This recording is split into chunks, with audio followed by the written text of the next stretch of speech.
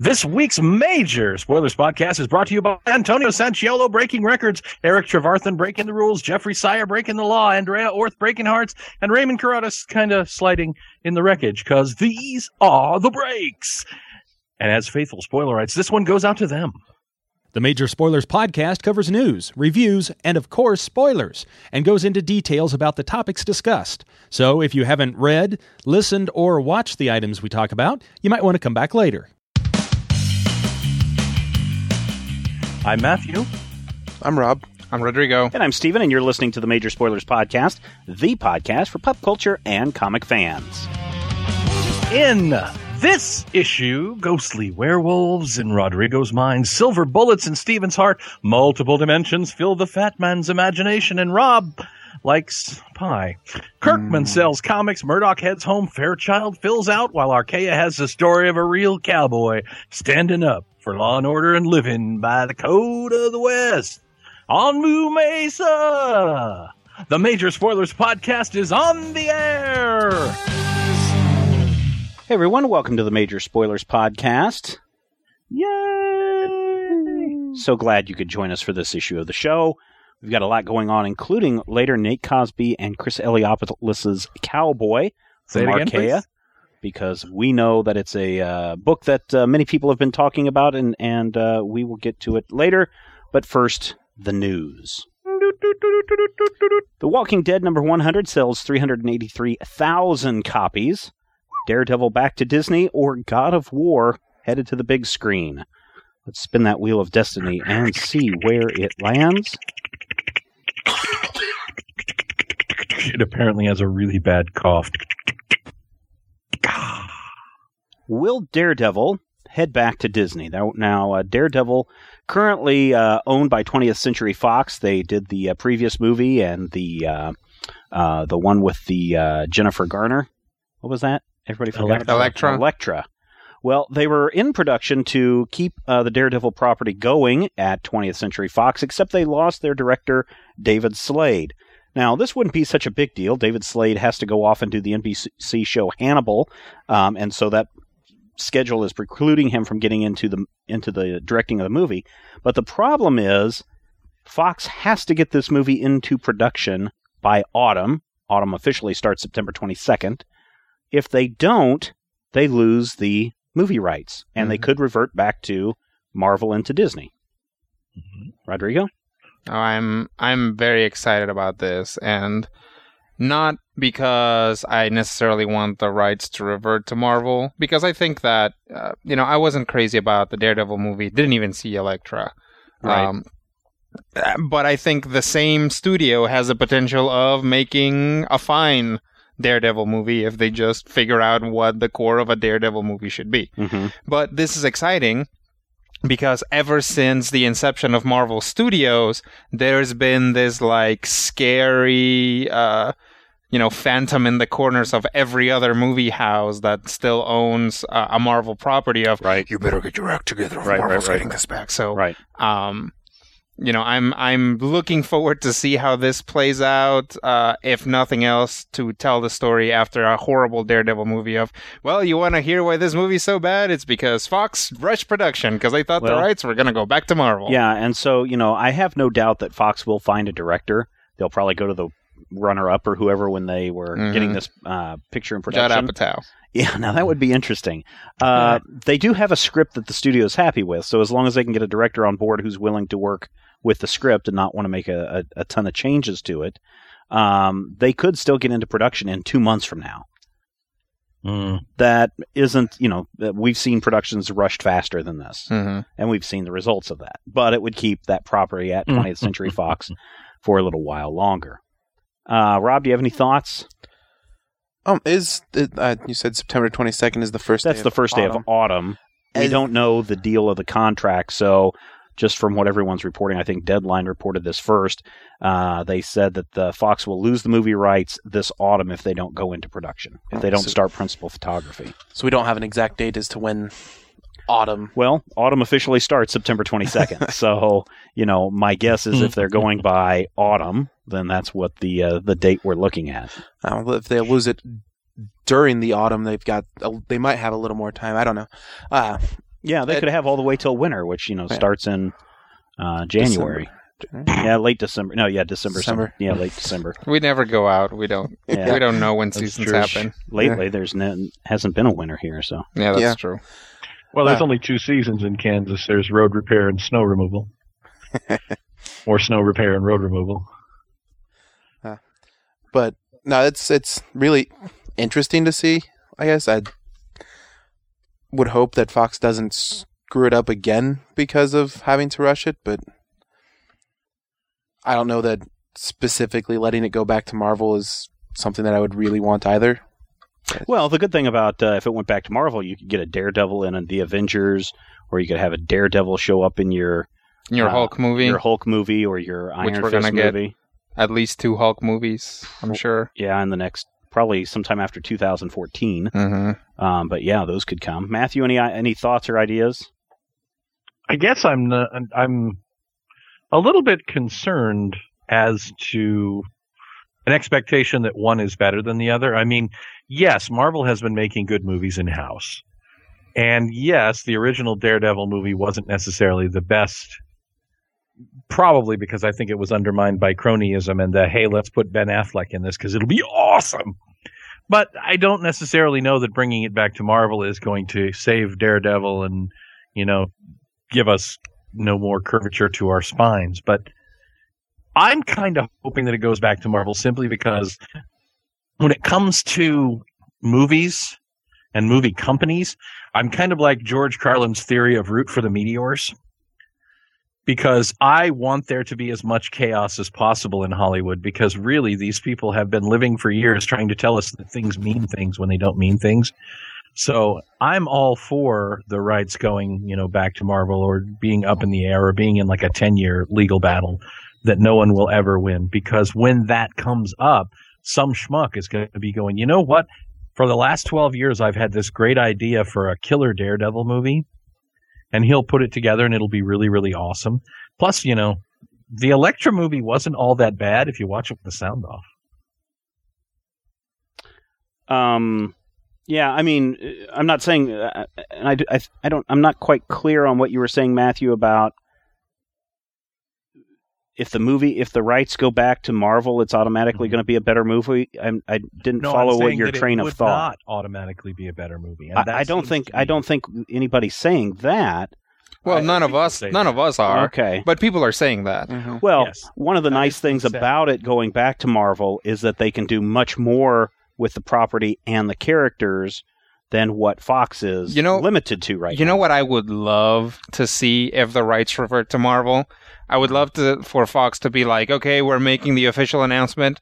We will not be getting this Daredevil movie done, so the rights will revert to Marvel as of October 30th, 2012. And then the next day, Marvel come out and give the announcement, we have had our rights to Daredevil come back to us. We are not currently going to produce a Daredevil movie. We're going to wait until a good script comes out. Right. As opposed to fast tracking and doing the exact same stupid thing. I don't think Marvel would do that. I think that they would sit on the property. I mean, we already know what the next movies are out from Marvel all the way through 2014 and probably 2015, depending on when Ant-Man is released. Mm-hmm. So unless they're going to go to a slate of 3 movies a year, then we're not going to see Daredevil, if it was in Marvel's hands, hit anytime soon. But that wouldn't preclude from a cameo appearance, like they wanted to do with Spider-Man in the Avengers movie, and they just couldn't get it worked out. I just find it interesting, and I'll put on my tinfoil hat. Why all of a sudden did David Slade pull out suddenly to head over to take care of this NBC show? Well, he's known he was the director for that a long time. They knew when the start date was going to be. They knew when all the schedules were going to be. It just so happens that NBC sold the A&E network to Disney for $3 billion, just over $3 billion. What if, as part of the deal, Disney worked it with NBC to say, hey, you got to yank this guy off that movie so he can start working on your NBC show, so that we can get the rights back to Daredevil without it making it look like we're exerting our force on that. That's definitely Machiavellian. That's certainly one of those hat theories. Just think about that for a moment. Mm-hmm. Would Disney do something like that? They have done worse. I just, I gotta imagine that being Steven is a lot like, you're sitting there, scrolling through the internet, and then you see something, and then you can just see, like, the frame around Steven's head narrow as you hear, ba-bum, ba-bum, ba-bum, ba-bum, sabotage! And then I start going herm a lot and putting on my blue trench coat and putting on my no-face makeup and disappearing into the night. A is A. Luthor is Luthor. Yep. So, listeners, we want to know what you think about this possibility. Will it happen? Will it won't happen? Will Fox fast-track this? What's going to go on with Daredevil and Disney? You can head over to majorspoilers.com. You can share your thoughts in the comments section. And when we come back, we'll get to some reviews. How to get a Major Spoilers shout-out. If you want to get a personalized shout-out at the top of the show, all you have to do is the following steps. Number 1, visit majorspoilers.com. 2, click on the Make a Donation button. 3, donate $10 or more to the cause. 4, sit back and relax and hear Matthew butcher your name and say something cute about you. Major Spoilers, bringing the good stuff since 2006. Yes, thank you to everyone who donates, and we're hoping more of you will donate in the coming months. $2, a $5, or $10 a month recurring donation certainly helps keep this show afloat, helps keep the site afloat, helps keep all of our initiatives going. And I don't know, we've got costs, and your donations help us offset those costs. And those of you who are doing those $10 a month donations get that shout out at the top of the show. All right, guys, let us get to some reviews. We're doing a lot of stuff from last week, so why don't we start out with Rob with the Ravagers. Yeah, I went ahead and went with Ravagers number 3. It's still continuing on the 4 main characters, Thunder, Ridge, Lightning, and Caitlin Fairchild. Her code name is Fairchild. Because that's sneaky. The big red-headed lady in the bikini with the muscles. Yowza. But they're still trying to get to her contact, whoever that is. They still haven't said. It's probably Grifter. You'd know more than I would, maybe. Mm. You have a better guess than I would, maybe. It's probably she. Was she? No, she wasn't Wildstorm. No, but it would be cool. It would be cool. But they're running away from Harvest and the Culling and Nowhere and all that. And in this issue, Brother Blood shows up as he was teased by the one-page thing with Beast Boy and Terra last issue. Brother Blood actually looks actually really cool to me. This issue, he shows up, sends his minions after the relaxing quartet. The quartet actually gets to relax for a change, which was a change of pace in the book. And a lot of the story kind of goes, it seems like it's out of order in some of the panels. Like they're taking a break in a river to clean up because they've been on the run for. They've been ravaging. Yeah, they've been ravaging. Actually, I don't know. This is the first time that they might have actually referred to themselves as the Ravagers instead of the enemy as the Ravagers, which is another problem I've been getting confused with. But they take a break, and they're talking about or Fairchild's talking about how we need to get moving. We don't have time for the break. And she's just sitting there looking at them. Ridge pulls her into the water. After she's in the water, she finally notices, despite it being blatantly obvious, that they have the weird lines from their costumes are actually under their skin. And it seems like something like there's a big splash of her looking down on all 3 of them. Or a big, not splash pages. Yeah, just a fairly large panel. A fairly large panel, I mean, a double-sided thing. And she doesn't mention it until after she gets up out of the water and looks at them again. And a lot of it just feels like some of what was going on isn't being put in the right place. Like, the writer wanted to hit these notes, and he hit these notes, but not in the order that the notes should have been hit. Right. Like, he wanted to put the relaxing scene first, and then he wanted to show, oh no, there are lines under our skin. But normally, they would have noticed that right away. Yeah. That should have been something, yeah. Right. But after after they go through that whole mess of Lightning freaking out about the lines on their skin, they're attacked by Brother Blood's henchmen, who are these skinless guys with Baraka swords, the big old swords coming out of their arms. Mm-hmm. Sure. And it's a video game reference. I got it. And then after they're sitting there beating him up, Brother Blood shows up to kind of take them all down. The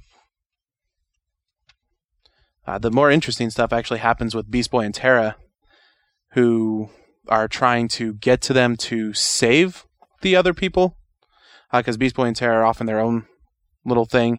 Beast Boy had the dream about Brother Blood taking on the other 4, and they're trying to go save them, and they find another group of Bloodites ready to sacrifice a family, and they save the family shortly before, or they manage to save the family from what's going on, while Beast Boy has another actual vision instead of a dream. And there's some decent character things going on here, and it looks good, but there's something, a lot of it just feels out of place. I really want to like the book, but each time I go through it, I like it less. It's like the first time I read it, it was perfectly fine. I didn't notice any problems. There's nothing wrong with that. Yeah. And then each time I go through it, it becomes a lesser book, and it's bothering me. There's nothing wrong with that. I mean, that happens, definitely. Where it's like, you read something, and it's like, oh, that was great. And it's like, wait, what happened again? Yeah, you look through it, it's like, no, this doesn't make any sense. Yeah. And I don't know, it looks good. The character moments that they hit are good. The notes that they hit are good. It all seems out of place and doesn't quite go together as well as it should. And 1.5 slices is all I can really give this. And wow, you're being very generous there. Is it still written by Howard Mackie? Yes. Okay, so you've oversliced. I oversliced? Yeah, it's too much. But that's Rob's opinion. Let me read it fine. again, and I'll probably lose another half a slice. Rob has every right to have a different opinion than me. Yep. And speaking of Matthew, we've done a DC book. Let's take a look at a Marvel book. All right. Marvel.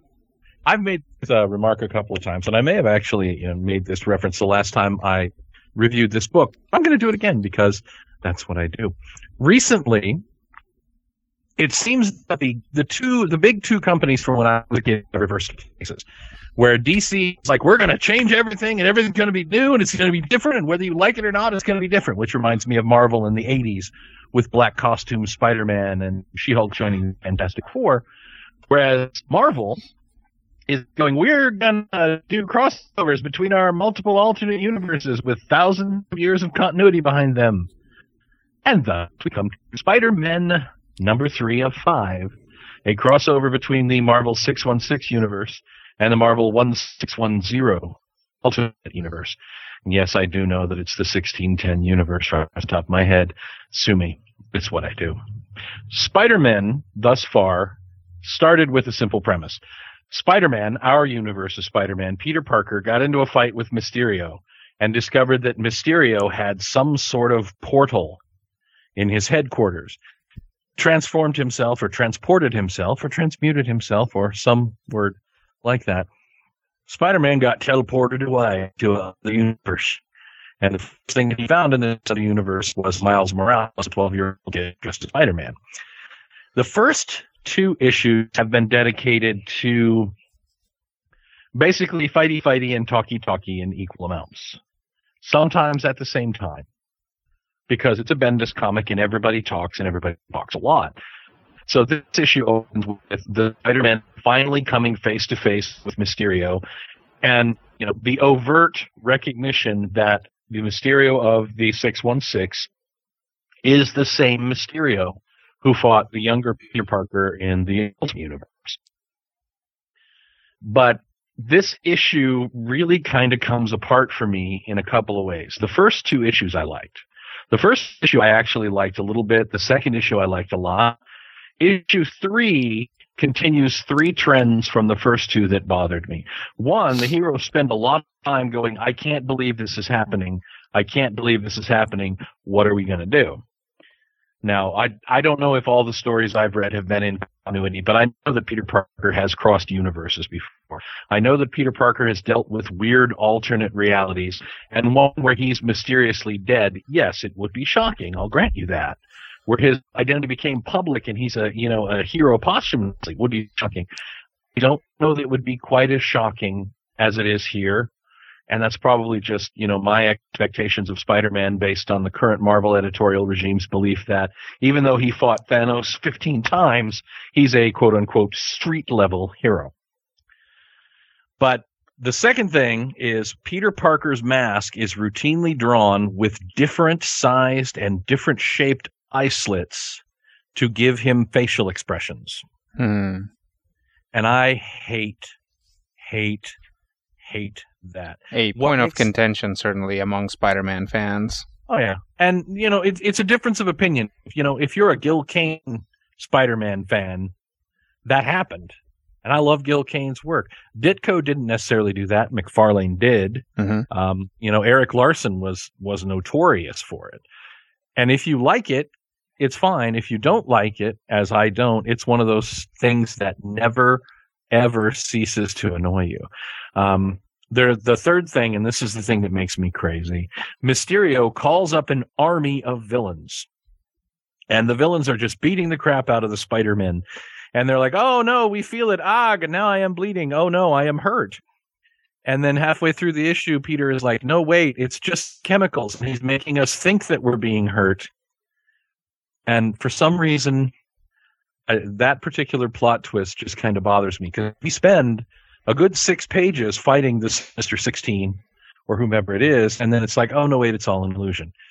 Again, kind of a minor point of contention, especially in a Mysterio story. And I admit that. But that bothered me. As we get to the end of the issue, though, we get to 2 scenes that work really well. One, Peter walks into a convenience store trying to figure out what's going on. Robert comes in with a gun. He goes, seriously, I'm right here, puts him down in like 3 seconds. And then he borrows a computer to look up his home address. And the issue ends with Peter showing up on the lawn of Aunt May's house as Aunt May and Gwen Stacy walk out of the house, moving away because Peter is dead. That moment, the look on the characters' faces is gorgeous. And I think I just spoiled the big reveal at the end. But then again, Marvel seems to be playing coy about, Mysterio being the villain according to the solicits as well. So overall, when you break it down, the 5 pages that hit really, really hard kind of offset some of the 15 pages that just are there. Not necessarily enough to make it a perfect issue, but definitely enough to where that ending makes me feel a little bit kinder towards the filler material in it. I mean, I eat a lot of hot dogs. I can't be too afraid of filler. 3 slices of meatloaf for Spider-Man number 3. Somebody actually called me and yelled at me, I believe, about how I'm a terrible reviewer because I made fun of Peter Parker's eye slits changing size. And that's true. But nonetheless, 3 slices of meatloaf for Spider-Man number 3 from Marvel. I'm actually going to probably see this one through to the end. I didn't expect to. But, based on that ending, I think at least issue 4 is going to have some moments in it that that are going to be make or break for this. All right. I have not read. I don't even think I've read the first issue in that series. I've just, like I said last time you talked Spider-Man, ever since Ultimatum, just lost a lot of interest in the Ultimate Universe. Yeah, and a lot of people have. The Ultimate Universe is a difficult thing to get into at this point in time. Well, I want to talk about spin-off universes and kind of the role of a spin-off universe and how it could be used in our next issue of the Major Spoilers podcast. Because I think there's some things that maybe Marvel and really DC have the opportunity to do, although DC seems to be doing it a little bit more than what Marvel is. But we can talk about that a little bit more in depth in the next issue. Sure. So there's Marvel, there's DC. Let's jump back into an independent title and take a look at The Lone Ranger, Snake of Iron #1, which came out last week from Dynamite Entertainment, written by Chuck Dixon with art by, Esteve Poles, I think is his name. Apologize there. This is an interesting book. The Snake of Iron has a couple of different meanings, and I think this is what Chuck Dixon's going for, but I don't know if he's made the reference the right reference. The Iron Snake is a prophecy in the Maasai tribe's history that talks about an iron snake that would cross the country and basically bring all the trouble with it. And as this was played out in Kenya, this was really attributed to the railroad. In the United States, as this story kicks off, a bunch of the Indian tribes have gone off their reservations in Oklahoma. They keep hearing these tales, and many of their people have seen this horse that's bigger than any other horse that they've seen. And they see that is the prophecy of danger coming their way, and the Lone Ranger is involved, and it's starting to become winter, and he says, hey, look, by the time the first green shoots of grass come up in the spring, I'll have found this mystical horse that you guys are talking about and show you that it's not magic, it's not a prophecy. You guys need to uphold your end of the bargain and go back to the reservation and do your thing there.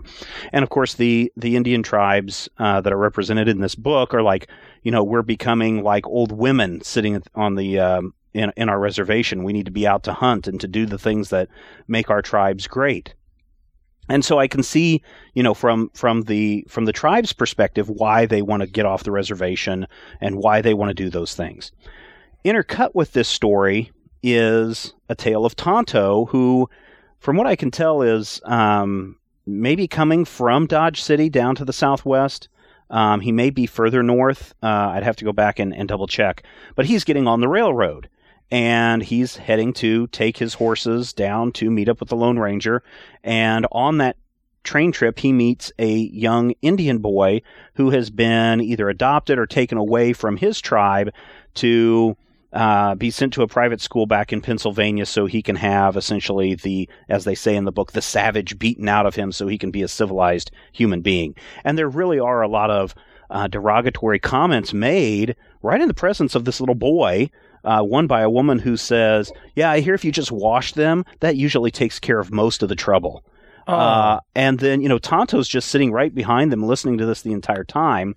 Later and one of the interesting things is Tonto is trying to get on the train, and the engineer's like, here, boy, you need to go back and ride with the horses. You need to go back into the stable cars.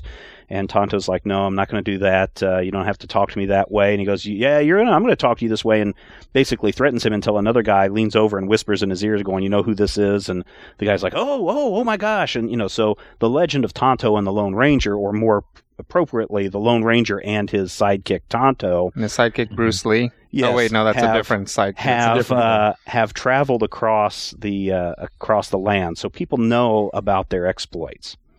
So for the Indians, their Iron Snake was really called the Iron Horse in, many years ago. That's what they would call the train. So when I can see what Dixon's doing here, but I'm hoping that it's not, a gaffe on that part, because the train does play a big role, because later Tonto is sitting down with the boy and he's having a conversation with him in the native tongue. And, of course, the white guy that's in charge of him doesn't like that at all.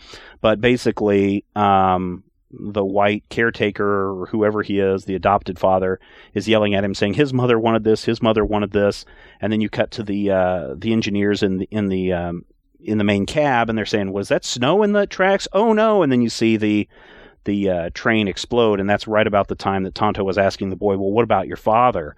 And then as they wake up in the demolished train, the boy is like, that was my father. And so the Indians have derailed the train, and we're assuming that that's his father that's leading the raid. Meanwhile, the Lone Ranger has found this mystical horse, and it's really a woman reporter from Chicago who is riding a camel across the Southwest. And so that's what the Lone Ranger believes is this giant horse that is causing all the trouble. Now, it could be railroad, although by this time I would think most of the Indian tribes would have known of the railroad and not mistaken it for a big iron horse. But I don't know. That's the title of the book, and the fact that the railroad is playing kind of a big role in this opening story kind of has me a little intrigued. I really like this story because it is bringing, so often, I don't want to say the plight of the Indians, but we do a lot of this stuff when you're telling these stories. A lot of it's brushed under the carpet. Sure. I mean, you look at Jonah Hex, for example, and a lot of that stuff is just pushed out of the way. Right. Here, it becomes an integral part of the story, and I really like it. The art is very nice. You can certainly tell who everyone is. The writing by Dixon is very good as well. There's some great dialogue exchanges. There are some hokey moments too. Just some you kind of expect it kind of moments that pop up in the book. But overall, this is a really good read, and I'm interested to see what happens with the Lone Ranger Snake of Iron. I believe this is a 5-issue miniseries from Dynamite Entertainment. I'm giving it 3.5 slices of meatloaf. It's nice. Good. It's engaging. I think it talks about some underlying messages in and around this bigger story that I think could have a big impact later on in the legend of the Lone Ranger as Dynamite continues to hold on to the tenure of that character. So that was out last week. So we've got Marvel, DC, and Independent. And now let's get another book from Dark Horse Comics, Rodrigo. One of your favorites and something the fans have heard, I think, almost every issue. Yeah, I think I've reviewed every issue of this on the podcast. This is Alabaster Wolves. By Caitlin Kiernan, who this is a art by Steve Lieber.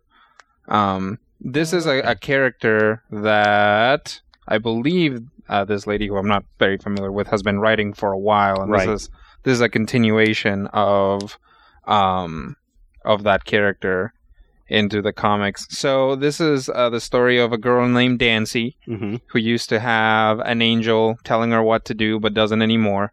And she has wandered into this southern hellhole of a town, literally. Literally a hellhole. She also literally wandered into it, I guess. So we've been learning. Variants will come down on it if you don't specify. We don't know exactly what has caused the town to become the awful place that it is, and this issue explores that. Of course, the first thing that happens in the issue is zombie bear attack. Oh no! Rawr, rawr brains, right? Which is awesome. So Dancy and her friend, who is the werewolf that almost killed her earlier, but now she's dead and she's a ghost, fight the zombie bear and kill it. Like you do. And then they start walking around, and the ghost girl gets to telling what happened in this town. And it is a story of darkness and betrayal and werewolves. The art is great, as it has been so far. It is very... Like, the characters' faces are very expressive. The monsters, and especially the werewolves, aren't your like Twilight, just giant wolf type werewolves, right, or your super muscular kind of superhero-y looking werewolves with wolf heads that you see a lot of the time. They're not your Lon Chaney werewolves. They are these lanky monsters, basically, that just happen to have kind of lupine faces. So it definitely gives it its own feel. It's more of like the Howling style werewolf, Mm-hmm. Up until the poodle shows up at the end. The ones where your sister's a werewolf? Yes, but not the marsupials. Oh, because those are silly. Yeah, because those are crazy. I didn't realize when I started reading it that this was a limited series because apparently I can't read. So, this is the second to last book. The next issue is going to be the last issue. So this issue is basically telling you somewhere hidden in this is going to be the end game of this book, and I'm very interested to see what of everything that gets introduced in this issue is going to turn out to be the thing that either does the bad guys in or does the lead character in. Because, this is a franchise and they probably wouldn't kill the main character, but, Hellboy's in hell now. That's so true. You never know. I'm curious, Rodrigo, if you are at all interested in going back and reading the book, Alabaster, which is a collection of 4 short stories, or a short fiction story. Right.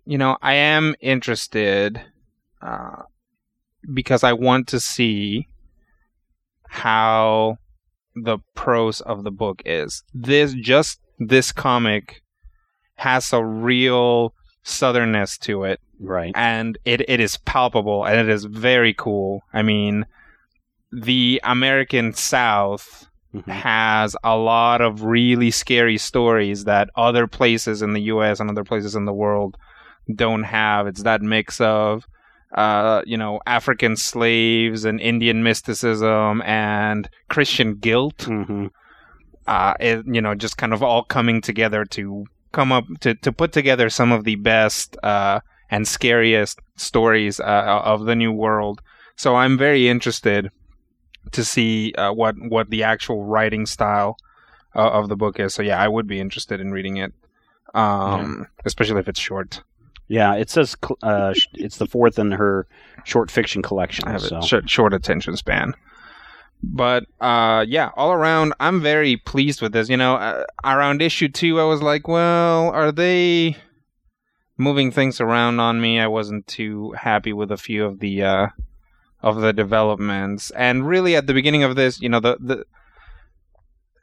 my biggest issue with this is that Dancy's power level seems to fluctuate drastically. That's my only issue.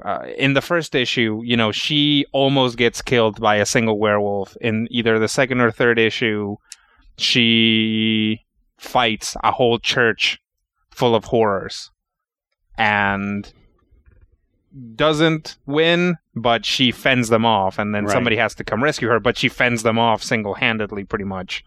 And then in this one, she has trouble with a single horror again. So that's my only issue, that sometimes her power wanes with the plot. But the story itself is still compelling. I'm going to give this 4 slices of meatloaf. This book has been solid throughout, and I'm really looking forward to reading the last installment. Excellent. So, Rodrigo, if you are interested in picking up Alabaster, over at Amazon, you can buy the book new for $312. You could buy it used for $89, or you could get it on your Kindle, on your iPad app, for $5. I see. Now, if you do decide that you want to pick up Alabaster in any of those flavors, Rodrigo, do me a favor. Do all of us here at Major Spoilers a favor. Go over to majorspoilers.com, click on that Amazon.com link, buy the book through there.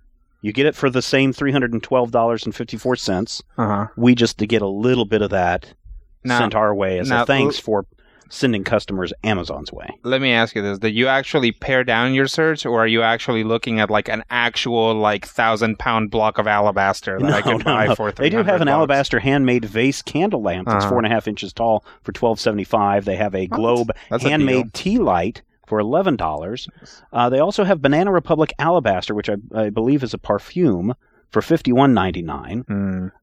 But no, the book itself is Alabaster by Caitlin Kernan. It must not it's be very in its popular. second printing. No. It's all. a very popular book. Wow. And to get a first edition new, yeah, I can see that going for that Wow. much. Yeah. I could talk So, for I mean, it's amazing. That means that this is very popular. I It is a wonder very popular series. if people out there are aware that this book is out. If you know somebody who's into Alabaster, I mean, I don't know. I don't know if this is deviating drastically from the Alabaster formula. No. But if you guys that are hearing this know somebody who's into this franchise, you got to turn them on to this comic, because I mean, it's more of the stuff that clearly, if it's selling for $300, that people love. Oh yeah, and it's very popular. I'm not going to say it's as popular as the Twilight series, but it's a very popular character and is. Does it say when the book came out? When the first edition came out? Let's see. Let's see what this new one is going for. It does not have any description for this one. But 2006 was when the book came out, so that's probably when this new edition was out as well. I was just trying to do a search to find out where Alabaster fell in the top 300 books, and I was trying to find that very quickly, but I don't see it on the website just yet. We'll find it here after we take a quick break. But first, before we get to that break, before we find out where Alabaster fell in that long breakdown, we probably ought to get to the big time. This guy, always Rob. What I do is I actually just count to 35 in my head, and wherever you are at that point in time, that's when I start talking about the major spoilers. Poll of the week. I've fallen off the cliff. Oh, help me up. There's zombies down here. Alabaster has not sold well with Dark Horse. Out of the top 300 comics, it is listed at number 268. You know what that is? So it's pretty far down the list. It is fans probably don't know about. That is exactly. I mean, right. when you said that, I was like, I bet you nobody knows that this is happening. Yeah. This is like, I think they announced this last year at Comic-Con. I want to say last year at Comic-Con. Maybe they did it at Chicago, but they made a big to-do of it. But I don't think it got out beyond the comics blogosphere. Well, and that's the thing is, I don't like Alabaster is not your standard comic, obviously. So people that are into Superman, Batman, even your Buffys and I don't know, whatever else people are into, Spider-Man Loves Mary Janes, they're not gonna necessarily be picking up Alabaster because it doesn't sound like your standard action-y comic. Yeah, right. And the people who love the Alabaster franchise probably don't see comics because they don't have them at drugstores anymore, and that's they don't go out seeking comics. So this is a huge gap in between the people who would be just shoving money into the faces of the executives at Dark Horse to get more Alabaster. Compare that to Matthew's Spider-Man. Now, obviously, Spider-Man 3 just came out, but number 1 made it into the top 10. Number 2 made it into the top 20. So, kind of take that into account. Sure. Now, as we look forward to July and looking at those numbers, we have a pretty good idea which book is going to be at number 1. And that's Walking Dead number 100, which was announced at the Image panel at the San Diego Comic-Con by Robert Kirkman, that issue has sold over 383,000 copies in the direct market from first issues. And following his statement, a lot of people like DC were like, well, Justice League has sold 500,000 copies. And it's like, yeah, but Justice League number 1 was reoffered again and again and again for 6 months. This is off the initial first order for Walking Dead number 100. Now, a couple of things about this to kind of put this into a little point and a little clarification. That's what was ordered into the direct market. So that's not what was sold in the direct market. Correct. Matthew, how many copies do you have sitting at the shop, or did you guys sell out? Do you know? We sold out. Okay, you sold out at your store. Yeah, we ordered about 20% more than our usual maximum order for, the big titles like Justice League and such. Yeah, so how much do you know how many you ordered? Somewhere between 45 and 60. Okay, and so you sold out of all of those. Interesting. Mm-hmm. So the big question that we have is if there's 383,000 of those sold, how many were bought, how many were read, and how many people didn't buy them? And that's the Major Spoilers poll of the week this week. Did you buy it and not read it? Did you buy it and read it? Did you buy it and you're going to read it later? Or did you not buy it at all? Did you buy it and use it to feather a nest for your young? Robert? I haven't bought it yet. Okay. I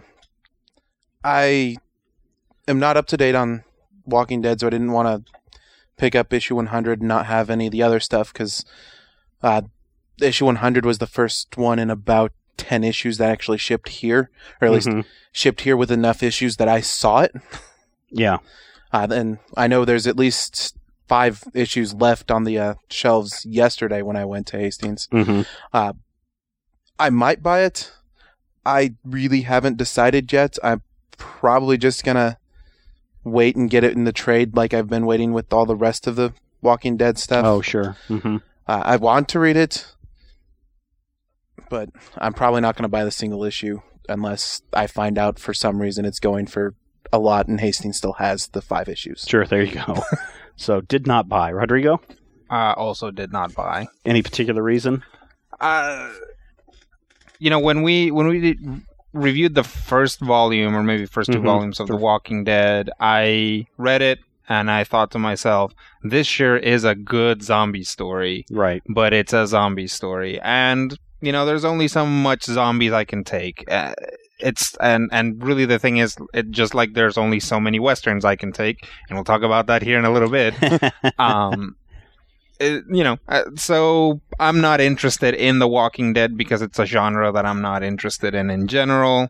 So I'm clearly not up to issue 100. I mean, I literally just stopped reading wherever we as a podcast stopped reading. Which was probably like issue 36 or something like that. Yeah, so, 24 or 36. So I'm certainly not caught up and won't be caught up until we decide to do another volume of The Walking Dead on the podcast. At which point Rodrigo will be on vacation. Yes, probably. Matthew, what about you? Hi, my name's Matthew, and I like comic books. Oh, did you want to answer the actual question? Yes. Okay. I have a unique option that I work for a comic book store. I read will buy later, so technically you did not buy. Either the back, the upside down. Okay. I didn't have any actual money, but I did read it out of my pull list, and because it's in my pull list, it is, an unstated rule that I will purchase it. So I read it, bought it, and went to the website. Okay. I will say this. I hate Skype. I don't know what Microsoft is doing, but they need to stop screwing around with Skype. It's not a connection. It's stupid Skype. I mean, connections don't change like what we've changed, but Skype has changed. Too many updates. Microsoft, quit screwing around with Skype. That's what I'll say about that. In answer to the poll of the week, I don't know if I've bought Walking Dead 100 yet because of the San Diego Comic-Con, I was so busy I didn't open my shipment from last week. But I'd already made, I think, the statement on one of the previous episodes that I was going to, for sure, at least buy it digitally. So I marked that I bought it, and I'm going to read it later because I'm going to bet it's in that box of unopened comics. I bet it is. If not, they still have copies here. Yes, I'm sure they do. So that's how we broke it down. Matthew, how did the rest of the Spoilerite Nation vote? Many of the Spoilerites have voted at this point. 191 Spoilerites is what I'm seeing. A whopping 73% chose did not buy. And that's probably because they either, don't read Walking Dead or perhaps, they just like to be contrary. 20%, the majority of the people that bought the book bought it and read it. 6% holding it to read. 1% saying they bought it with no intention to read. Jason B. does point out that with multiple covers, he had the option to do both. So he bought it, read it, and also didn't read it. Yeah. And that's cool. There's a lot of people, Alicia Mink said neither bought it nor read it. between no easy access to comic shops not being on my priority list, it's unlikely that I'll ever read it unless a friend owns a copy. It shows up online or gets stuck in a collected edition later. Verse says, I didn't buy. I fell out of The Walking Dead. I don't know what I wanted out of issue 100 besides them following a different group, but it's not enough to get me to start buying again. Are we on the tail section of The Walking Dead now? No. No.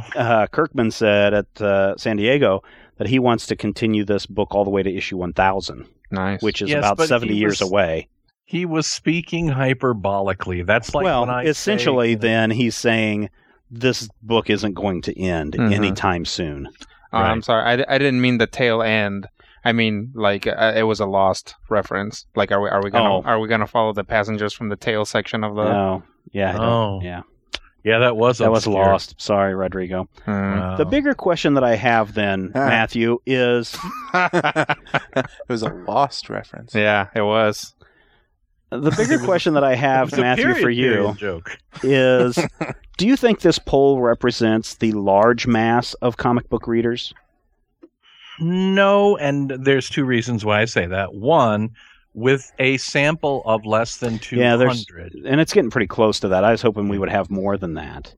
And also, when it comes down to it, I don't think that the faithful spoilerites represent the mass of comics readers. I believe that the faithful spoilerites are considerably more thoughtful and possibly even more, socially apt than many of the people that I interact with reading comics. So every one of you listening to this, you're a special snowflake. Doo-dah, doo-dah. Well, I'm just wondering, because if there are 73% of the people who did not buy, of all comic book readers, if 73% did not buy the book, does that mean that there are close to 700,000 people out there that represent the market of comic books? Well, see, this is the thing, though. Do we have the numbers on The Walking Dead? No, because we have 383,000. That's what Image is announcing. Right. With multiple available issues, we kind of skew the numbers because there are people who bought all 12. Well, yeah, some people might have done that too, so we may have to lower that for that. But, the thing, Rodrigo, about these numbers is this is what Image is telling us. Dynamite, when they release their top 300, they don't tell you how many issues were sold. They give you an index rating, and the index of Diamond? 100. Yeah, Diamond. I'm sorry. Diamond will say Batman is our base. It's always an index of 100. So, and that doesn't represent issues sold. That just is their baseline. So, if something is 120, it means it sold 20% higher than Batman did. Interesting. If it's a 0.19, then it sold 0.19%, or that much less than Batman. And there's no set numbers. Now, ICV2.com does a pretty good job of getting within several thousand of that number. Some people have said several hundred, but I've heard from they're within a several hundred of those estimates to several thousand of those estimates, depending on where it falls. It's really hard to track those down. So really that 383 is kind of the number that we know, at least for the month of July. And so that's why I was wondering, are there less than 1 million comic book readers in the United States? The San Diego Comic-Con, as packed as it is only 125,000 people that can go to that convention. Mm-hmm. I would say, yeah, for the last few years. Well, you see, the problem that you come into is what portion of the reading public reads any given thing. Right. There is no comic book that sells to every single Right, and that's thing. why I was saying, can we take the 383 that represents the Walking Dead fans? If we use our poll and say, well, 73% didn't buy it for a variety of different reasons, can we do the multiplier and come up with, here is our base number of comic book readers in the U.S.? I'd say no. Okay. I don't exactly know why, but I think that somehow, and my brain wants to say that somewhere in there we've inverted a thing. I would say that there are probably, all told, in the universe, numerically, you might be right. I mean, you might be looking at 1 million people buying comics. But then there's also the question of how many people came out to buy this issue just because they knew it was. Right, and how many people 100. Filtered from television, how many people, like you said, bought multiple copies. How many people showed up at the store for the first time in years because they heard about this big, awesome thing coming down. Or, as you alluded, or as we talked about earlier, this only represents the amount sold in the direct market. That doesn't mean that's how much were sold to the comic book retailers. That's not how many the comic book retailers ended up turning around and selling. Right. So, there's some weird numbers, but it's just a speculation on my part. Do the companies have those numbers? I'm sure the companies do, but they don't. They don't typically ever release them. it because do you want people to know that your Batman sold 38,000 copies? Here's what I would like to know. The companies have those numbers. Mm-hmm. Do they get those numbers themselves directly from the Diamond? They get them from Diamond. Because Diamond's the intermediary. How much money does somebody need to get Diamond to get those numbers? Is what I would like to know. Because well, like I said, I don't know how I'm announcing a new Kickstarter campaign to figure out just how many actual issues of The Walking Dead. You should talk with the head of ICV2. Mm-hmm. He won't give away all of his secrets, but I bet you if you started needling him enough, we interviewed him on the show a couple of years ago. But he would probably eventually divulge his method for coming up with the numbers, and he may have somebody on the inside track. Here's a hint, though: if you buy Archie comics, in the open of the cover, it says down there in the fine print. Especially if anything that has a mail subscription, it tells you how many issues were shipped and sold in a given period. So for Archie, I think they do it quarterly. So you can go up and you can find out in this quarter, this issue sold this many copies. It'll say like Archie 125 sold this many copies in this quarter. And you can use that to go backwards and start to figure that out from month to month. But no matter what, we have to plug something into an equation that may or may not be right. Right. I'm seriously talking. How much money does somebody need to give Diamond to get those numbers? Like, is it part of the contract that they're not allowed to divulge those numbers? Or is it just bad for business to divulge those numbers? To be honest, and this is really something for another show, but it sounds like we may not be talking too long about Cowboy. Honestly, I think it is a business thing because, like I said, if you knew that Flash was only selling 12,000 copies, and you were making that publicly known that, hey, Flash sold 12,000 copies, and then you're going to try to pitch a movie or a TV series or merchandise based on Flash, do you think people would say, yeah, that's not a very big base. I don't think we're going to make a movie off of that. And, of course, a good movie studio doing their due diligence would do their own research. But it could be, hey, there's a difference between selling 12,000 issues and being number 10 out of all the comics sold that month. Well, let me ask you this. Is there a...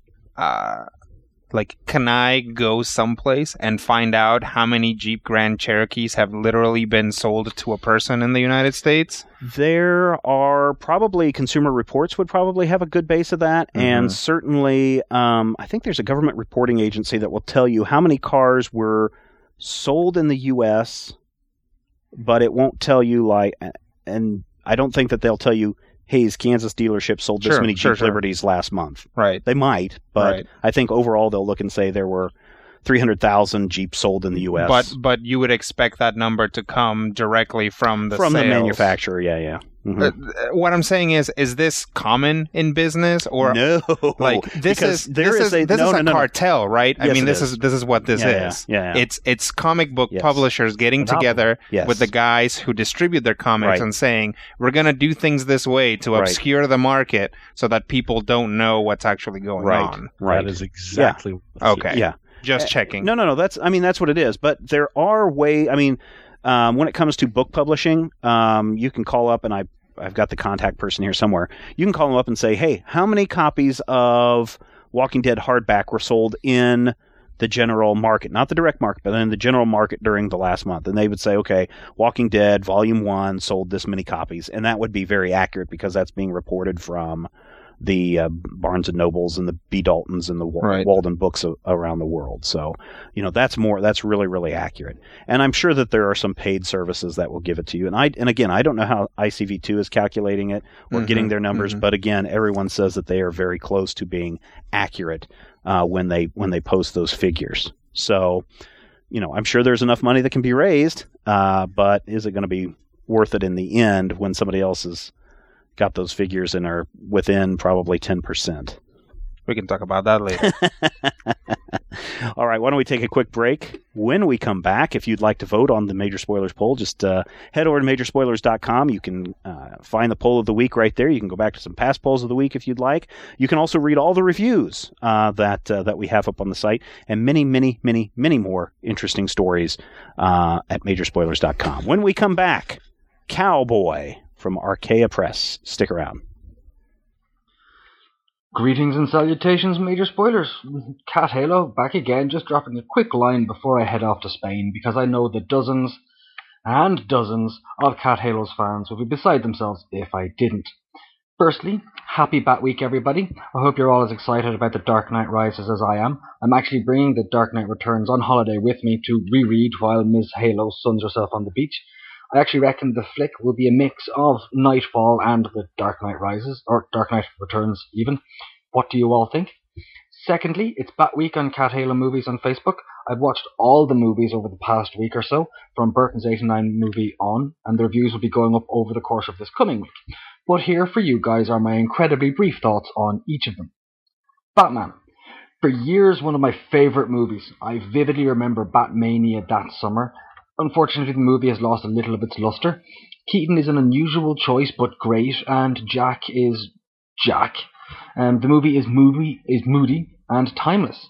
Batman Returns, a little too moody, I think.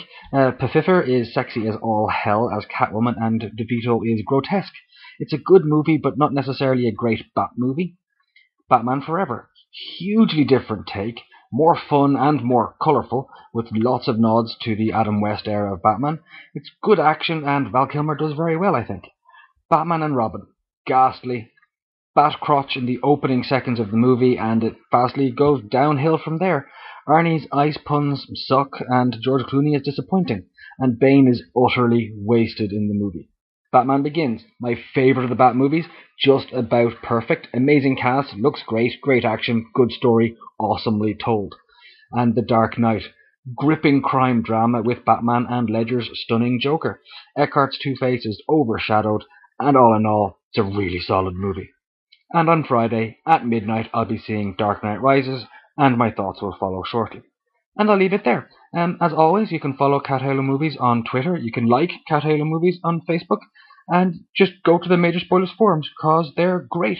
Thanks, guys and gals, and have a fantastic week. Thank you for that review, and for any other comments that people have called in. We will get those in a future episode. Please bear with us as we deal with changes in technology. And by changes in technology, I mean Rob. Also, as we get into this segment of the Major Spoilers podcast, sponsored by Tweaked Audio. Tweaked Audio, a great pair of headphones, the in-ear headphones that people like so much, the earbuds. They've got 4 different styles, 6 different colors. You can get a microphone with it if you want to hook it up to your cell phone or your iPhone or whatever kind of phone that you have. Designed for great sounding music and talk. And here's the best part. When you go to tweakedaudio.com and you buy a pair of these headphones, and they're relatively cheap, $19.99 to $34.99. On checkout, if you use the code MAJOR, you get a third off right there. So that $19.99 to $34.99 drops to $12.95 to $27.95. Great headphones, great company, tweakedaudio.com. So this week, this book got quite a bit of press when it came out in hardback from Archaea. Cowboy, A Boy and His Horse, a Western graphic novel. And this is as it's kind of described on the back cover, I kind of like this. Cowboy is what you get if Frank Miller and Charles Schultz collaborated at the height of their powers. And so it tells the story of a 10-year-old boy who essentially becomes a bounty hunter, and the bounties that he goes after are his own family, who have done him wrong for a number of reasons. His pa, who's just been a scoundrel all his life, his brother, who treated him like crap, and he's going to do whatever he does. And because he is a little 10-year-old boy, there's a little bit of comedy that's thrown in, how he gets on and off of his horse, and then his gun, his shotgun that he has, looks like one of those little hobby horses or whatever they're called, the ones with the horse head on a stick. But he uses it to pretty good effect, and he's not afraid to use this. So where should we start, Rob? I would say the beginning. Okay, and tell us about the beginning. It's him tracking down his dad, Right. which you don't find out until he finds him. Yeah. But he comes into town and he's treated not like crap, but not with any respect. And it just goes through him trying to get the information about where was it Bob Laney or I don't think it matters. His paw. his paw. He's trying to get the information where his paw is, and Dub. Yeah, Dub Laney, and it's just kind of hilarious.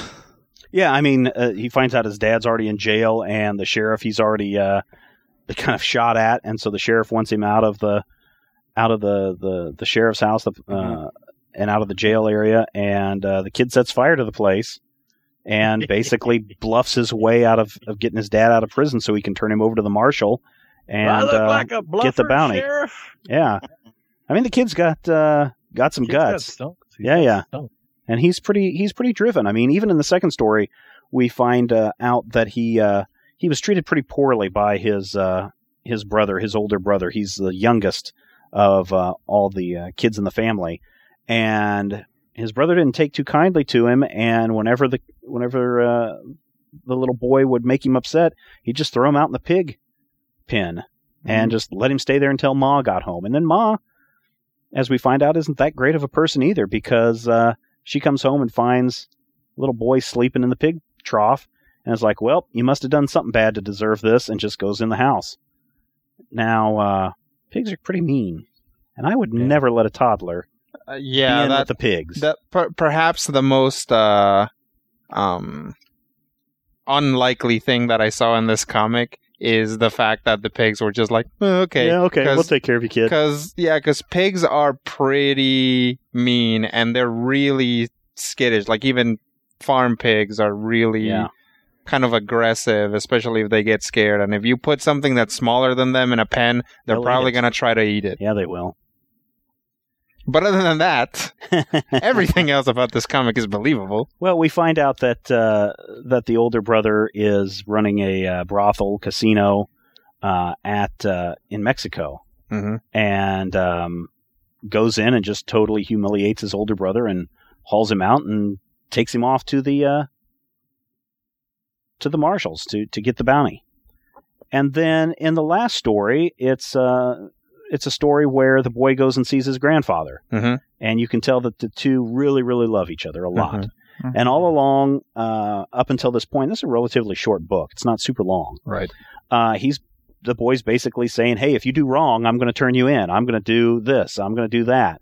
And then as he's leaving, or getting ready to leave, he sees this bar of gold behind some pictures on his granddad's desk or mantle. And he says, Dad, is this stolen gold? Or Granddad, is this stolen gold? And the father's like, well, your mom gave it to me, or I took it from your mother. And he's like, well, Granddad, that's just the same as stealing. And then the granddad's like, well, I guess you got to take me in. And the boy just walks off and is like, nope, I love you, Grandpappy, and rides off into the sunset and lets his Grandpappy go. So it appears that, as far as a character development goes, the cowboy is really going after the people that have wronged him in some way, and it doesn't appear that Grandpappy has ever wronged him in some way. Right, and it's believable that he probably did get that gold from his no good daughter, and held on to it because it's money, right? And the importance of that story is, I mean, partially it is that this kid isn't just a lawful good paladin. It's that he is trying to bust bad people that are related to him, and his grandpa is not a bad person, right. But there's clearly a moment where they are both let down by the grandpa. Like, the grandpa lets himself down because he took the money, and Cowboy is let down as well. Matthew, what did you think of the story of our central character? I kind of liked it. I like the fact that it didn't take itself too seriously, but it played perfectly straight within its own internal narrative. Right. We didn't have that wink and smile moment. We had an admission. In the very first pages of the book, someone takes a shot, He's like, "You're a coward for hiding behind an old man." And Cowboy is like, "I'm not the one trying to shoot a 10-year-old in the back." Yeah. It's really good. And the recurring gag is, "That ain't my horse. This is my horse." Yeah. Which I think is just brilliant. But I really love Chris Eliopoulos' art. Yeah. He did G-Man from Image, and he used to do little bits in the back of all the Marvel comics. And it reminds me so much of Bill Watterson in bits and pieces, where you're just like that. It kind of feels like it could be taking place in the same world as Calvin and Hobbes. Yeah, it really could. And that's why, part of it, whenever I picked it up, I was like, is this the kid just fantasizing about this? This was before I read it, and just looking at some of the early preview art, I'm like, is the kid just fantasizing that he's a cowboy and this is all taking place at recess? Or is this really happening to this kid? And then when you find out that, no, this is really set in the Old West and this kid's really gone through this and this is what he's doing, you kind of feel sad for him, and you start to feel for the character a little bit in the hardships that he's gone through. And the reveal actually is brilliant, because we don't start out knowing that he's wanting to take in his family. Right. We start out with him busting his daddy out of jail, and you're like, oh, it's kind of a sweet moment. And then he brains daddy with a rifle and takes him in for the bounty. And I'm like, oh my God, it's prepubescent Jonah Hex. Yeah. And I'm talking good Jonah Hex, not that movie, with James Brolin's kid and the hooker from Transformers. Rodrigo, what about you? What did you think of the story overall? I thought it was good, but I had a, I don't know. Problem? Yeah. Issue? Concern? Yes. Dilemma? One of those, definitely. At least one of those. Eine Problema avec dieser Comic-Boogie. Right. And, I didn't know if, because the protagonist is a 10-year-old, I didn't know what kind of universe I was dealing with. Right. I didn't know if it was, in fact, a very realistic take, and the fact that a 10-year-old is doing all these kind of amazing things, or, what the art kind of leads you to believe, that this is a cartoon world in which a 10-year-old could accomplish this, which is frequently turned on its head on account of, racial issues, actual, like, gunfights and things like that. So I in a sense, if the main character was a penguin, like in one of the side stories, as opposed to a 10-year-old kid, right, this would sit a lot better with me. Like if it was a not a cartoon rabbit, because a cartoon rabbit cowboy has been done before, but if it was some other kind of little critter, I could see it a lot better than if it's a child. The fact that it's a child kind of makes it difficult for me to wrap my brain around what exactly I'm supposed to be feeling at any given point. Yeah. Now, you don't know whether to approach it as a comedy or as a screwed up regular story. Exactly. Like, is this something, like, how, like, nobody has died yet. Right. So how safe is this? Is this actually a story that a little kid is coming up with and he just has a really good imagination? Or am I going to get Coen brothered here in about an issue? Right. Well, and so one of the interesting things, I mean, you talk about it, this world where this kid lives, if you kind of go back to that quote from the back of the book with Charles Schultz, Charlie Brown drove a car past the Kremlin in a story, right? Yeah. That happened. And probably back in the late 60s, early 70s is going to be my guess. And so that seems a little odd. But I guess, this kind of fits in that same realm. Maybe these kids are a little bit more mature than what they are presented as. But at the same time, when the cowboy meets the former slave in the stables, he's like going, you need to do some growing up. You need to find out, what you're supposed to be doing. And you're just really screwing things up for a lot of people by doing these actions. So, he's not a fully developed character from where he wants to be in his life. He has a lot of growing to do, obviously, as this young revenge person, this young revenge tale. I guess whenever I was reading this, I kind of felt a little bit like, what was the movie that the Coens just did recently that was the Western? True Grit, where it's the little girl or the young girl, obviously much older than 10, but not much older than 10 in the movie, where she's hiring this guy to go out and bring back, help her out and get in through this plot. And so that kind of feels kind of like this without the Rooster Cogburn character going along. Rob, what about you? I don't know. I enjoyed it. I didn't go as deeply into it, I guess, as you guys did. Obviously. Now, I just kind of went along for the ride, took everything for granted without even thinking about the fact that it was, a 10-year-old doing all this. Like, okay, whatever, this is what you're wanting to present me with, I'll roll with it. Sure. And there's nothing wrong with that. I wonder, was the art that did it for you? I think that might have been it, because I really, really liked Heliopolis in this. It was, I really liked how it looked. It took me until Matthew mentioned that he did the things in the back of the Marvel to figure out where I'd seen it before. So that was about the only thing that was catching me while I was reading. It's like, this looks so familiar. Why do I know this? Yeah. But it looked really good, and I think that's part of why I just kind of went with it. Is it just pulled me straight into what this was supposed to be, and it was like, cool. And even and Rodrigo, I guess when you're trying to say, or whoever mentioned the Calvin and Hobbes, Calvin had a lot of deep thoughts, but those were injected from the writer, from Bill Watterson. So I kind of went with that kind of take as well. Now you're talking about what universe this is set in. This is set in the Back to the Future universe. Because in the double page spread where he blows up his brother's bar, Seamus McFly is sitting at the table, and you see him visibly reacting to the explosion. You have to give Seamus credit, Yeah, I saw that when I flipped through that. I was like, oh, and then I was like, oh, so, and then I was like, oh, that's kind of a nice shout out. And then I started looking, are there other references? And I didn't see anything that popped out, and that may have been just that one little nod that slipped through to see how many people got it, but it did stand out for me. If Cannon shows up. Yeah, that would be funny. Art-wise, Rodrigo?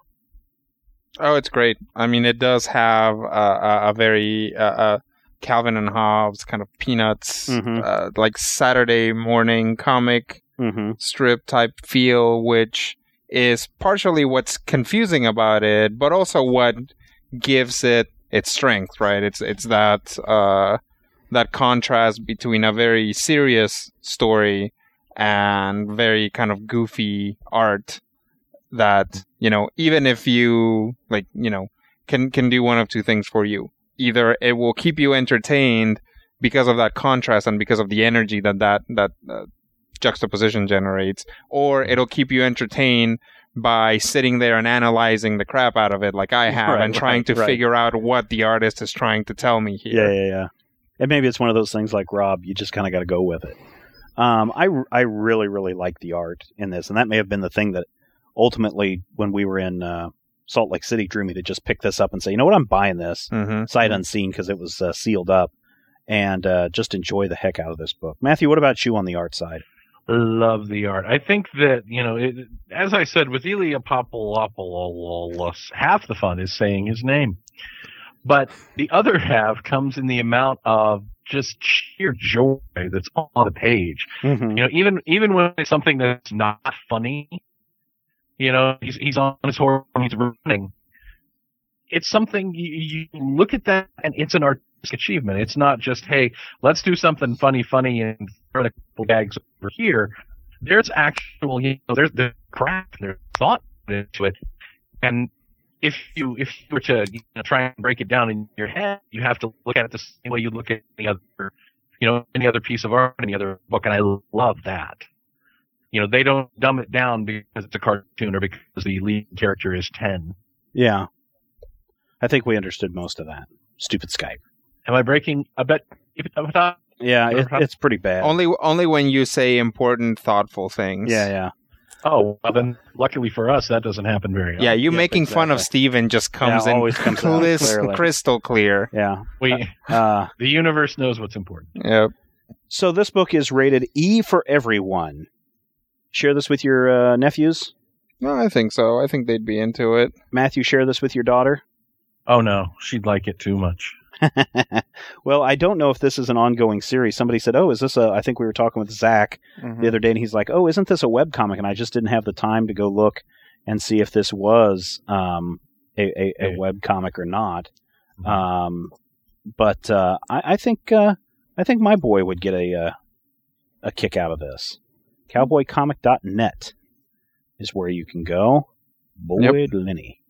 And it's got the first 4 chapters up there, which pretty much take you through the story of, and I think this may be just a part of the advertising. Yeah, I think the grandpappy bit that's in there. I would really like to read some more of this. To be honest, it kind of ends on a downer. No, yeah, as a downer, but as this is all that you need to know about this story. And he does mention that he's got a mom, a dad, 2 sisters and 2 brothers, I think. 3 sisters and 2 brothers. 3 and 2, I don't remember which. So ratio. That more like that you're gonna meet at least that many more family members. So the story is going to continue that way. Now, some of them may be hanging out together, and that might make it shorter. Some of them might get away. Obviously, there's a lot of stuff. Some of them might be twins, which would allow Scott to fight both of them at once. Right. Some of them might be cousins. Yeah, I mean, other family members can be brought in because, like, the mom isn't mentioned at first, and then you find out that she's probably the worst of them all. Right. So there's a lot of places where this story can go. Yeah. I mean, if this is all that there is, I'm satisfied with it. I think it's a fine book. For me, I'm giving it a must-read. I really enjoyed the heck out of this, even though it's a Western, and that's not my favorite genre. I enjoyed it just from the story and the little character development. Rob, what about you? Totally a must-read. I'm going to look for it and see if I can't get a copy for my dad, since he's into Westerns, and it might convince him that comic books aren't a bad thing for me. It's $19.95. I would bet if you go to majorspoilers.com and click on that Amazon.com link, you could order it from there and have it shipped right to your dad. Dude, it's 2012. 1995 was a long time ago. Yes. 1995! Marty! 1.21 gigawatts! It's your kids, Marty! Don't worry, Rob. You're safe here in 2012. 2012? No! Rodrigo. Doc, you gotta help me get back to where I'm 12 again.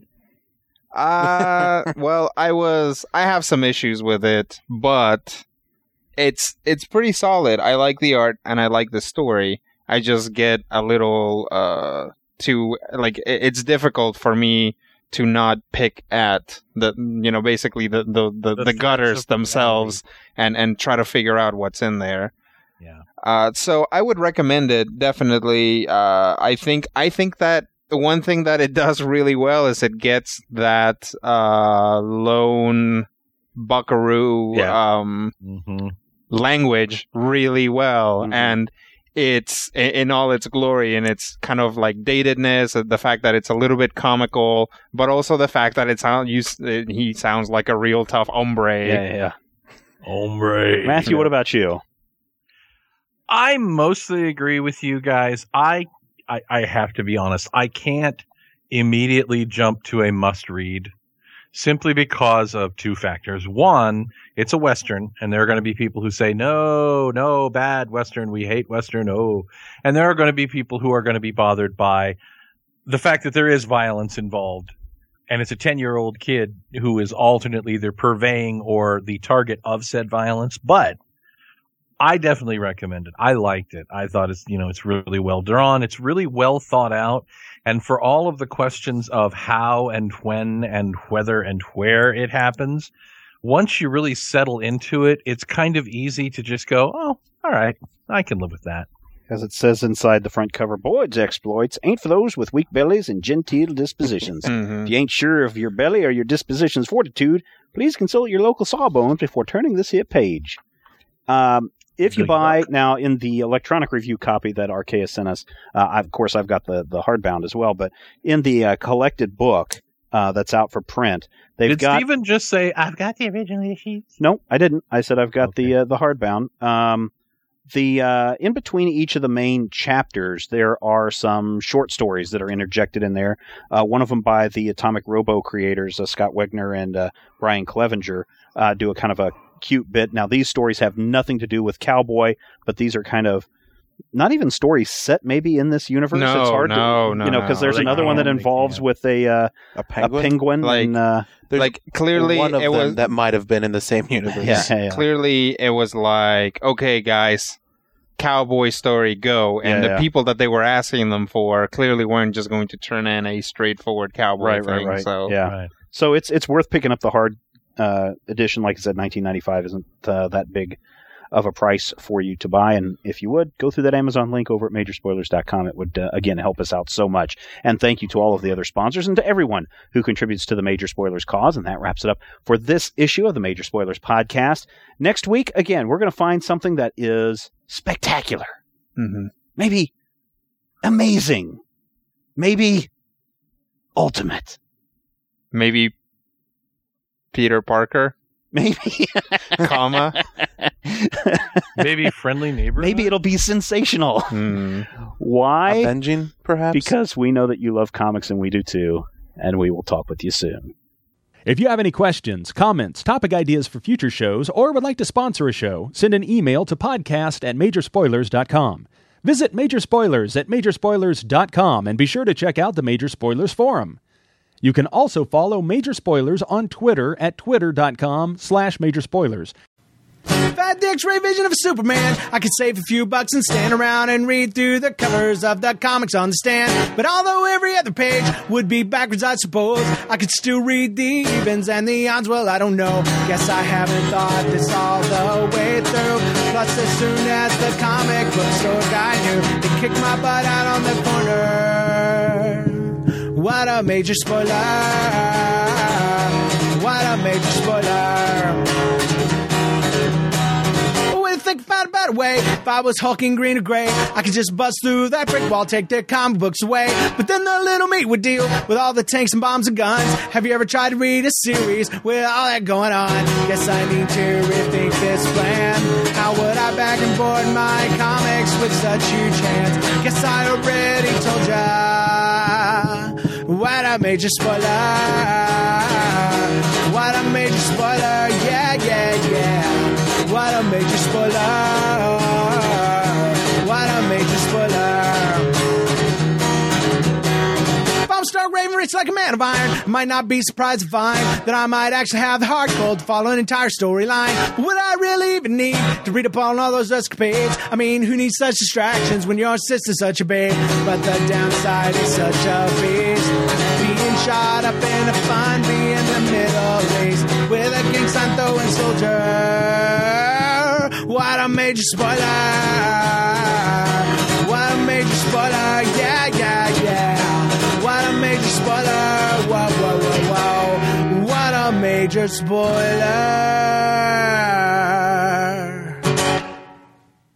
Major Spoilers is copyright 2012.